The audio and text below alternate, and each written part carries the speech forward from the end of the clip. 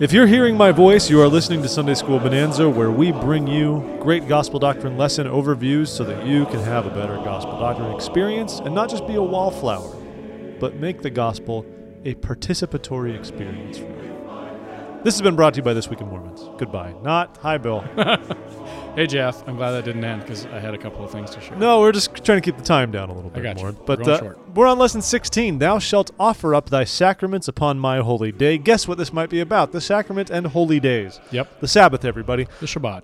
The Shabbat. A lot of great stuff here. And of course, but we talk about the Lord establishing the Sabbath. And the question, of course, why did he do it way back in the Old Testament, in Genesis and Exodus? Why the Sabbath? Why?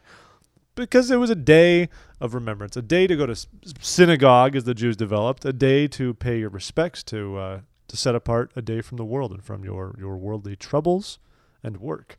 Namely because it reflects, of course, the creative periods, and on the seventh day they rested. The Sabbath was Saturday originally. Yep. This was another one of those Mosaic law things that a lot of Jewish people struggled with during the meridian of time, because then all of a sudden after Christ, the apostles started holding their meetings on Sundays. And because of that, they shifted it to Sunday because the Lord resurrected on a Sunday. Obviously, he was crucified on a Friday, 3 days later, yada, yada, yada. So, also, I've never fully figured that out. If you're crucified on a Friday. They counted both days when they did the 3 days thing. Yeah, so because you're like Friday is day one, Saturday is day two, because really, Sunday it's is day really three. only like 2.5 days later or something. But whatever. It's all about how you count it. So anyway, and that's why we have the Sabbath today. So in this lesson, we're going to be just talking about the things of the Sabbath, why they're important, etc., etc. And it's based in section 59 of the Doctrine and Covenants, which is revelation about the Sabbath day and offering up sacraments to the Lord, about worship generally. So the lesson focuses appropriately on how we worship now and how we should observe the Sabbath day in our time and our dispensation. And the lesson goes on to talk about how we should worship in our Sunday church meetings. You know, whenever you talk about the Sabbath, you're going to talk about going to church, you're going to talk about doing the sacrament, you're going to talk about resting, and probably you're going to talk about blessings, and that's how the lesson is laid out. But as we talk about our church meetings, you know, we come together and we are taught that President Hinckley, there's a great quote from him that says, every sacrament meeting ought to be a spiritual feast and a time of spiritual refreshment. So then, you know, the lesson just really goes through different ways to make that happen in your Sunday church meetings, like making sure that you sing the hymns with everybody else, that you prepare for your gospel doctrine lesson. And he's not even intentionally plugging us, but that's how it ends up seeming. Well, that is like the reason why we did this show, because we don't prepare, and we should. Yeah. So if you prepare, if you listen to this, or if you otherwise prepare for your classes, it provides a more reverential tone, and I certainly see this right now. I have a calling in the Sunday school, and there are some members of the ward who I can just tell prepare and they read, and they come away from Sunday school, from gospel doctrine class, really having had spiritual experiences, and we talk about it after the class. And the people that don't prepare, some of them have good spiritual experiences, some of them don't, but the ones that prepare are almost guaranteed every week to have some great insight for their lives or some new understanding of the Scriptures because they've prepared, and they feel closer to the Lord. And that's the kind of remembering and worship through dedicating our thoughts that we should do on the Sabbath day. And we should also, you know, we should sing together, do our meetings. So, you know, we can't be perfectly reverent, but I think it's helpful. There's a great story in here from President Hinckley, and anybody who has served a mission will know exactly what he's talking about. He talks about bringing some investigators to church and being, you know, sort of nervous about how they were experiencing the church. Were they liking it? Were they not? And the thing that he focuses on in the story is about reverence. And he says that he was in a branch that was pretty, you know, very social with each other, as Mormons often are. And he says on one occasion we invited a family that they had met while they were tracting. And the family came, and just to paraphrase the story, family came and knelt to pray in one of the rooms while all the members were busy talking and chatting and socializing in the hall. And later, after that church experience, they went over to talk to the family, Elder Hinckley and his companion, and the family said how disappointed they were that the church wasn't a more reverent, worshipful place. And I think that's something, you know, it's kind of interesting. Maybe get your thoughts, Jeff, on this. Like, we go to church and we're so glad to see the other Mormons because we like them. You know, they're our friends, they're our neighbors, they're people that we see regularly, and we want to catch up with them. How can we, without sort of denying the fact that we enjoy seeing each other, how can we keep it a sufficiently reverent and worshipful place that people will feel like they've come to church when they come to church? Yeah, and it's great that you mentioned that. You and I have both been in the singles scene in D.C., for example, where it's a zoo afterwards, you know? Yeah. And it's like, what happened to the spirit of the meeting? But I think that the most important thing is if we focus on the reason why we are there, and we'll talk a little bit more about this. Why are we coming to sacrament? To feel the Spirit, to partake of the sacrament. If we prepare ourselves and come and are seated 5 minutes beforehand and we listen to prelude music and get ourselves in that place, if everybody did that, we would have meetings that would have a completely different tone as they started. It would not be the bishop frantically getting up 2 or 3 minutes after the hour, trying to start a meeting, hoping that the people settle down. It would be people prepared to start on time and feel the Spirit. And God is a God of order. Things happen. He's also a very patient God. Sure enough. But there's a reason why we have these schedules and structures so that we can do these things and respect the Lord.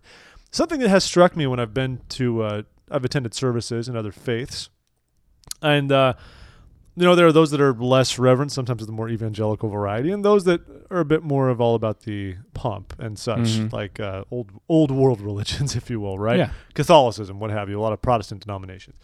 But I have felt sometimes when I've been in their meetings, I've appreciated it's not somber, but the reverence they do bring to it. Yeah. And of course, I as a Latter-day Saint can say, well, I wish they had the priesthood. Wouldn't it be great if they had some of this other understanding? Yeah. But I appreciate that their patrons take it a little bit more seriously. And honestly, that's what it is. We are a social people, but sometimes we need to take a step back and ask ourselves, are we going to church for the social element and to have fun, Right. like a teenager, or are we going because we want to genuinely develop just a stronger spiritual side and a stronger relationship with the Lord, which doesn't come easy. It takes time, and nobody's perfect. I'm not casting the stones here. I mean, I mean, it's a tough thing to do, and especially because unlike those other churches, we don't segregate all of our little children who make a lot of noise into a separate soundproof bin during our worship services. I've been to some of our church buildings that have the mothers' rooms that are actually on the side of the chapel with a window. I wish we just made that a common practice, because then let all the moms go in these soundproof rooms, have the audio on, still see the meeting, and everyone wins. Yeah. I don't know. I'm okay if they spend our 10% on that. I'd be fine with that too. Yep. I mean, for goodness sake. So one of the other things we do, of course, is we pay devotions by partaking of the sacrament. The sacrament is fascinating because through it, what do? We talk about this a lot. We renew our covenants with the Lord. We throw that language out there a lot. But what does that mean? It means, and correct me if I'm wrong, but it means, of course, the baptismal prayers that we find primarily first in Moroni, but later in the Doctrine and Covenants, reflect that which happens especially in the book of Mosiah. What we covenant to do when we are baptized is very similar to what we covenant through the sacrament. And the reason we do this is through when we are pure in heart, when we are repentant, and we do these things, we renew our covenants and we set off for another week. And Bill and I were talking about this beforehand because I've heard people talk about it as if taking the sacrament itself sort of purifies us or forgives our sins. And it's not quite, and I've wondered where the balance is, and I think Bill put it best, and I hope I'm not misquoting you here, but more in the sense that as we repent of our sins, because we can only be baptized once, the sacrament sort of stands in that sense of a sanctifying experience that we have to renew the commitment we make to the Savior, and of course, as we repent of our sins, it all kind of works in tandem. Yeah, exactly. I mean, it's faith, repentance, baptism before you're a member of the church, and it's faith, repentance, sacrament after you're a member of the church. Exactly. And the other big reason why, of course, is because we have the sacrament, because actual sacrifices by the shedding of blood were completed through the atonement of the Savior. Another Mosaic thing that went out the window at the time of the Savior's ministry. And that's hugely symbolic that Christ himself, when he finally came down and said, look, for thousands of years you have been offering animal sacrifices because of what you believed would come in the form of a Messiah. I have come, and now you can stop this. Yeah. And now instead, take of my body, take of my blood, symbolically. We don't believe in transubstantiation, but take of that and remember me always. Yeah. But Bill, I mean, what do you think? How can we better prepare for the sacrament? Just as we talk about preparing for the Sabbath, what can we do to better appreciate the sacrament? Because I do worry that offhand, and I've been there many times in my life, it's just one of the things we do in our meeting. Yeah, we all have. But it's not like we say sometimes, you might see the guy who's running the meeting say, and now we'll prepare for the most important part of our meeting, the Right. sacrament. But do we really internalize that? Are we there for that? Well, I think it goes back to what you were saying earlier about the remission of our sins and seeing the sacrament as the culmination of a process of faith and repentance. Like, if you come to church having expressed your faith in God and having tried to have faith in God that you and in the atonement that you can be forgiven, and having repented of your sins, and you see the sacrament as itself both as an opportunity to basically finish that process of repentance and to be readmitted into that covenant relationship, that purified relationship with Christ, you're going to prepare for it differently, and you're going to see it as the culmination of a larger effort rather than just something that we have to do before we get to hear people give talks. So I think that's one thing, is actually repenting of your sins will make the sacrament much more meaningful for you. And then, sorry, go ahead. Oh, no. And I was going to say, it's funny when I thought about what you were saying right there, the talks. 'Cause I think oftentimes, I've many times gone to church and felt that the sacrament's sort of like the wall, or whatever. That's the doorway. Mm-hmm. We go through that, and then we get to what the bulk of our meeting is, which is the talk portion. Yeah. It almost feels like we lead up to the sacrament, and then it's like the talks. And oftentimes we should realize the talks should be supplemental to the sacrament, not the other way around. Yeah, I had a stake president once, and I thought this was really interesting. He said he'd never get away with it, but he wished that once a quarter we could get together, have a hymn and a prayer, and then administer the sacrament, and then have a hymn and a prayer, and go home. Just to remind us that that's really the main, if not the only reason that we should be coming together, is to partake of this ordinance and to renew its centrality in our worship. It's kind of funny, though, because with a lot of Hurricane Sandy relief stuff, they've come close to that, actually. Yeah. It's just attending church and pretty much doing the sacrament, then getting out of there and going and working. And so, Yeah. and that's another one of the great things on the Sabbath. Oh, this leads in perfectly to the last section. Yeah, resting from our labors. What are we doing? Resting from our labors. So it doesn't mean being idle. We know that. There's a lot of personal interpretation here as far as what people do and what they don't do.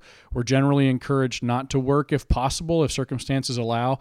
And for people who are working on Sunday, we're encouraged to exercise faith in trying to find another position if we possibly can to allow us to worship on Sunday, and of course, even more than that, to allow us to observe the Sabbath day by not having to work at all, not just during church hours. So that's one part of it. There's also just, we need to change what we're doing. And that doesn't mean being idle. And that's exactly, when you talked about the Sandy volunteers, that's just right.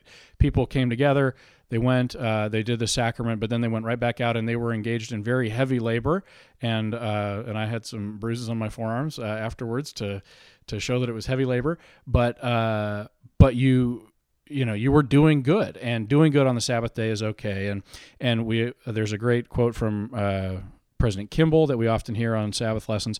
The Sabbath is a holy day in which to do worthy and holy things. Abstinence from work and recreation is important but insufficient. The Sabbath calls for constructive thoughts and acts, and if one merely lounges about doing nothing on the Sabbath, he is breaking it. And he goes on. So we should be worshiping God. We should be visiting those who need help. We should be studying the gospel. We should be communing with the Lord.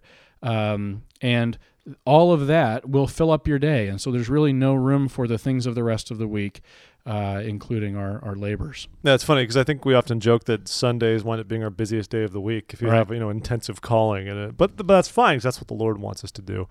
And I've really appreciated that. I had a mom who raised us pretty well to try to appreciate the Sabbath day. Mm-hmm. Not perfect. We'd still come home and watch MTV or something like that. Right. So it wasn't perfect. It was more raised in the sense of that from which to abstain as opposed to what to seek. And I've had to learn more of that. But it is important to abstain from those things because, like you said, it's not recreation. There's a great story from Elder L. Tom Perry when he talks about being raised by his father, and they'd go on vacation at a lake and water ski. But on Sunday, they would sit down, have a church service, and they wouldn't go out on the lake again. And Elder Perry was concerned that too many of us feel like when we're on vacation, when we have these little exceptions here and there, that it doesn't matter. As Bill said, there is personal interpretation. There are times when you have to buy something on Sunday or what have you. Mm-hmm. But I also don't think we should take it lightly. There's real value. It's not that we don't buy things on Sunday just because it forces somebody else to work. Right. It's because we have a certain reverence for setting it apart as a different day from the Lord where we don't engage in the trades of man, so to speak. Yeah. And to supplement that, this might be borderline apocryphal, I don't know. But I was in a conference where Uchtdorf was speaking when I was living in Britain. Yeah. And I don't remember any of the context of what was going on. But he whipped out his credit card and said, I don't need this on Sunday. And he was very much talking about just like e-commerce and stuff like that. Yeah. And I leave it to the listeners to decide what is best for them. Right. But ever since then, I've really pondered, like, do I need to like buy this airfare on Sunday? Do I need to buy these things on Amazon? Or can it just wait till Monday or not? Yeah. And I think that's very much a personal thing to figure out, but it's something that made me think anyway. Well, and it kind of, it goes to whether you're viewing the Sabbath, whether you're defining it negatively, like here's the list of things I should not do on the Sabbath. Exactly. Or if you're viewing the Sabbath as a positive thing of here are the blessings that I want. And so I'm going to do the things that will produce those blessings, like being worshipful, taking time off from the week. I mean, it's good for your mental health, for crying out loud, but it's also good because you can really commune with the Lord. And if you actually value that, if you really value being close to Him, the Sabbath is a unique opportunity to do a lot of things that will make that happen for you. And so, if you're viewing it as an opportunity rather than an obligation, I think you get a lot more out of it. Well, and it's like anything else. The Lord, there are things that are proscribed and things that are prescribed for us in any level of commandments, and the Sabbath is no different. But like you said, there are many blessings, and D&C 59 is full of the blessings of the Sabbath. There's just in that section where it talks about the blessings, it'll say, if you keep yourself unspotted from the world, then in verse 13 it talks about your joy, your fasting will be perfect, and your joy will be full. It talks about if you observe the Sabbath with thanksgiving and a cheerful heart, like we were saying, positively instead of negatively, then the fullness of the earth is yours. I mean, that's a huge promise. And the Lord describes the beasts of the field and fowls of the air, herbs and the good things which come of the earth, whether for food or for raiment, or houses or barns or orchards or gardens or vineyards. Yea, all things which come of the earth in the season thereof are made for the benefit and the use of man, both to please the eye and to gladden the heart. And if you, and that's the end of that thing, but you're tempted to add on there, and if you observe the Sabbath properly, all that can be yours and more. So there's plenty of blessings available. Yeah, so we just encourage you, actively seek how you can make the Sabbath a more special day. Whatever it may be. Do more good, resist other temptations to just do things that don't pertain to the Sabbath. And we're promised we'll see a huge difference in our lives. And I think the more we tune ourselves into what the Lord wants for us, the more we don't see the Sabbath as any kind of a sacrifice. Right. Whether we are young or old, habits are hard to break. I mean, that's the nature of this mortal experience. But as we do those things, I know that the Lord will bless us. I can testify of that. I love the Sabbath day, not just because it's a day of rest, but because it's a day to just seek after the Lord, and that's wonderful. Yeah. So, Bill, thanks for joining us today. Hey, thanks for having me. Nice to have you. This has been Lesson 16. Thou shalt offer up thy sacraments upon my holy day. Find us at thisweekinmormons.com and say hello. Shoot us an email, contact@thisweekinmormons.com. We'll talk to you later, and we hope that you have a good Sabbath day. Shabbat shalom. Shabbat shalom. Assalamu alaikum. Bye-bye.